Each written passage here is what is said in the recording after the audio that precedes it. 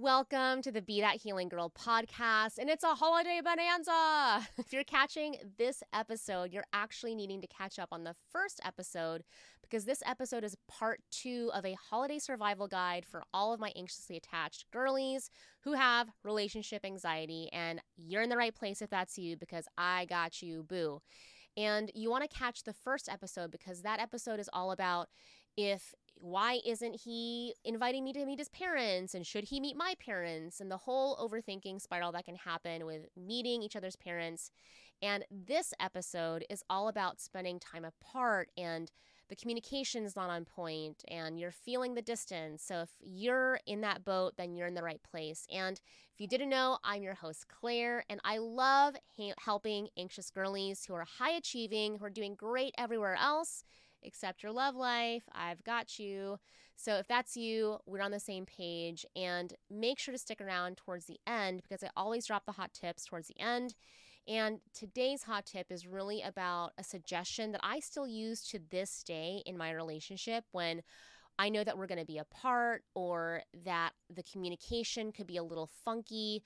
I use this every time. All right. So make sure to stick around for that. And because it's the holiday season and I'm feeling gracious, and maybe you're feeling like a giving season or feeling too, then I'm holding a contest. So if you subscribe, when you subscribe and leave a review on Apple, Spotify, or YouTube, then I'll be gifting that special person a special VIP one-on-one coaching session with me, and we'll talk all things your relationship, what's working, what's not, how to work through your anxiety. And it's really a special gift because, number one, it's valued at $250.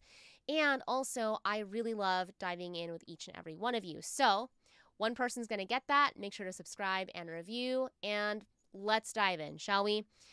So let's talk about time apart. All right. This is... I'll be honest, and you podcast girlies are getting the real deal because I want this. I want you to feel my heart in this, that I understand how hard it can be when you spend time apart, all right? And if you didn't know, my husband was avoidant. I was definitely anxiously attached. Not only that, but we lived long distance-ish. We lived about 75 minutes apart from each other. And we also just had a really tumultuous time, not 1, but 2 years of our very first 2 years together. It was really tumultuous because we had all these things that we had to work through with the distance and the attachment styles and him healing through a divorce. All of it was happening, okay? So I know from experience how tough it is when you're spending a holiday apart. Now, I'll also say that when my husband and I were at our first holiday, when we were at that place in our relationship, we were 6 months in. And I don't know if you know this, but that is very fresh. Now that I have tenure and experience in a relationship, 6 months, I love you, is nothing. It's just nothing in the drop of the bucket. And it's like a sprout. Like you plant a seed and a sprout is coming up. 6 months is very, very fresh. That little sprout is just peeking its head out there. So our relationship was very fresh and tumultuous. We were working through a lot together, all right? So I just say this with so much love. I understand how hard time apart is. Now, I will also say that because we were 6 months in, I wanted to take as much pressure off of both of us as we could. And I just said, I'm going to go to Virginia to see my family, and you stay in Colorado where his family was. So I imposed the time apart. Now, I don't think I knew this at the time, but that was so emotionally mature. I wanted to not put that pressure on myself, on him, and somehow intuitively, I trusted my gut that doing it together and putting that pressure was not going to be good for either of us. It would have been too intense and too much, at the cost of it being hard for me and me feeling the anxiety. I knew that in the long run that it was actually better for us. So if you're in this place where you actually have a choice, I encourage you, this is a big flex of emotional maturity to actually look at what's important for your relationship. Like, think about the marathon and not the sprint, All right. So I opted for the time apart. Now, I'm saying this was emotionally mature of me, but I'll be honest, I was not feeling that emotionally mature because when the holiday came around, I left right before Christmas. We celebrate Christmas. If you don't, I totally understand. I love you. I see you. All religions and beliefs are welcome here. But we celebrate Christmas. I left right before Christmas Eve. I was at my family's, and that holiday went great. The real kicker happened on New Year's Eve. All right. So, this is a really powerful example of making assumptions and having expectations and not communicating them at all. All right. So, I'm on East Coast time. I'm in Virginia. He is in Colorado. All right. So, I'm getting ready to watch the ball drop. And I realized that I did not explicitly tell him that, hey, it'd be nice if you called me. Like, I just almost was setting him up for failure by not communicating and withholding from him. So at that point, I'm watching the ball drop. It's East Coast time, 3, 2, 1, woohoo, no call.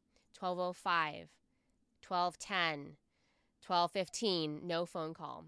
And I am upset, all right? My anxious attachment is kicked in. I feel abandoned. I feel upset. And so I take a moment, I gather myself, and I actually call him. And I basically let him know he was out partying, having a good old time, and I basically let him know, words are hard, that wasn't okay. And it meant a lot to me, and I was hurt that he didn't give me a call, and we'll talk about this later. Now, that's just the real truth. That's actually what happened. So I know that doesn't sound great, and I also think it's important to share with you because looking back and looking at how we navigated that because it wasn't perfect. Believe me, I know it wasn't perfect. But I look back at what was important and actually how that situation in the long run made us better. And I'll start by saying that the Gottman Institute, and the Gottmans are they're a couple actually, and they studied couples. That this is like their thing. This is what they do. They research couples. And one of the things they talk about is a couple's ability, a successful, healthy, long-lasting couple's ability to make it to however long they want to go, forever and ever, is based on how they repair. Okay? Straight up. It's not that they don't fight. It's not that they avoid fighting. It's really about the fact, can they repair? And I look back now knowing that at that situation, and even though it was rough, I had to have some real conversations with him. I had to get vulnerable, which for me, that was so hard and so scary and so edgy to tell him that it hurt when he didn't think of me on New Year's, that I was upset because old Claire would have been too cool for school, no big deal, oh, play it off, no, which is also very different than me pointing my finger at him and blaming him and shaming him and just projectile vomiting all my shame and guilt and my abandonment issues on him. So I share this because I look back and it wasn't easy. It was not ideal, but we did it. And I say this because that example, that instance of us spending time apart was so powerful and potent in us being able to pave the way in healthy repair in our relationship. Now, I'm not wishing this on you, all right? And of course, I'm going to share what you can do so that you can maintain as much closeness and intimacy as possible when you're apart. But I say this because I want you to really hear that relationships aren't perfect. And when we expect perfection from our relationships, we are only setting ourselves up for failure because that's not the reality. The research shows that successful couples aren't the ones that don't fight. They're not the ones that don't have conflict. They're not the ones that are, always in harmony. That's not reality. But healthy couples learn how to repair. And so whatever happens with this time apart, right, you get to really feel into and work through whatever happens in your relationship. It's a blessing. At the time, it doesn't feel great, but I promise you it's a blessing to be able to learn how to repair, how to communicate, how to get vulnerable, how to express, how to get on the same page. All right? Now, that's one piece. Now, I want to talk about communication, all right? And not just communication like he isn't texting you or you're not talking a lot. The key here, like I just said, is to get vulnerable with him, right? And to let that person know what it means to you to communicate. Now, I say this, all right? I say this like, of course, you are absolutely communicating and saying what you feel and your fears is important. But this thing that I see go wrong with anxious girlies, and I love you so much, but then you attach expectation that I've made a request, and if you don't follow my request, all is lost, and I'm giving you an ultimatum now. And in the middle of that, of I'm making a request, you have all the right to make requests, but at the same time, it doesn't have to be fulfilled. I'll be honest. It's up to the other person to fulfill that, right? And then I noticed that the girlies that make requests and then it doesn't happen, they give ultimatums and then they block people and then they break up and then 3 months later they unblock. I love you. If that's you, like stick around. Maybe you'll learn something different. But you can see that's a vacillating spectrum. It's black and white. And really having boundaries is a dance. It's a tango. It's feeling out and understanding it's not going to be perfect. And truthfully, I will say that looking back at that instance, that first holiday apart, my vulnerability was, it's been truly an exercise because vulnerability was something that was never safe for me with people that I loved to be able to say how I felt. It was never really safe. So if that feels scary for you, I feel you. And I look back at that pivotal point in my relationship, and it was so important that I actually said what was scary without trying to manipulate, without expecting this tall order to be filled, or that if he didn't do it, that was it. All right. There's a middle ground here, which is why I teach my clients this one-on-one. I teach some of my programs, but I want to give you that taste here. So the other piece that I want to say is your boundaries around this, right? And I hear this a lot. I have needs. I need him to call me. And I love you. And we have to, can we talk about needs? I feel like that's a totally different episode, but that when we set boundaries with people, it's actually, and when I set that boundary with Craig, for example, I realized it was less about Craig and it was more about me and what was in alignment for me. And so I just say that for you because if you are struggling with having a good, strong sense of self, if you are struggling with your self-esteem, being able to set boundaries is going to be harder. All right. I'll say that because I've been there and I've been able to work and heal that and help my clients to do that. But this is why I feel when time apart, that's like the first domino. But when we don't have a strong sense of self, when we are struggling with our self-esteem, that actually makes it hard to put healthy boundaries down and also expressing yourself because you're just not used to that. So really sit with what is an alignment for you when you're communicating. What are you asking? Is it reasonable? Is it doable? And I also want to say, how flexible are you with that? Because just because you have a need doesn't always mean somebody's going to be able to meet that. And I also just want to say in my marriage, I can tell you for sure, first of all, we both have needs. He has certain needs and I have certain needs. And the truth is, not every day can I give him 100%. Not every day can he give me 100%. It's more like I'm doing 60, he's doing 40. Some days he's doing 60, I'm doing 40. And that's the tango and the dance with relationships. It's not always going to be everybody give 110% because that's not reality. That's not sustainable. All right.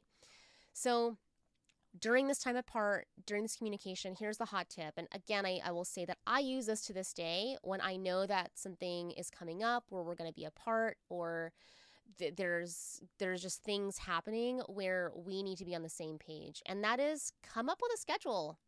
All right? Come up with a schedule. And that might mean, so say, for example, your family has a tradition like you open presents on Christmas Eve. And maybe his family doesn't do that. So it starts with communication. Hey, my family has this tradition. I probably won't be able to talk on Christmas Eve. And maybe he says or they say, I open Christmas with my family on Christmas Day traditionally. Okay, now you're on the same page. So now you get to communicate and come up with a schedule. Do you want to talk before I open presents on Christmas Eve? Can you talk what time on Christmas Day? Getting a schedule down, I know that seems, if you're a people pleaser, that seems edgy because you actually have to talk and say what you need and talk about what's on the plan for them. So I encourage this because that way you see that you're on the same page. You get to see where you can match up versus having these expectations that are just kind of floating out there and nobody's on the same page because you're not actually on the same schedule. You're not talking about it. All right. So I highly recommend to communicate, to get a schedule down. And I also want to say this because I know my girlies. All right. Just because it's on a schedule, schedules change. All right. And we have, as anxious girlies, get really upset when plans change. And I just want to say this with love. Plans do change. Plans do change. People come to the house late. Opening presents can happen later. It happens. So even if you come up with a schedule, remember to be flexible, to be gracious. It's giving season. Give some grace. All right? So just keep that in mind.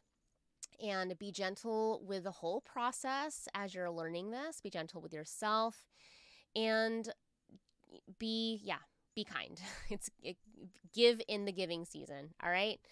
So that wraps up this episode. And last thing that I want to say, I'm feeling like these episodes could use some advice column vibes. And if you want to send in your story, it'll be totally anonymous. But if you feel frisky and you would love to send in your article, you can send me a DM on Instagram and Instagram only. It's easier on Instagram, but send me your story. And if it's a good fit, I'll share it on the podcast and read your story out loud. You'll be totally anonymous, but I'd love to just add that element here. So if that feels fun to you, you can submit your story and we'll play with them on the podcast.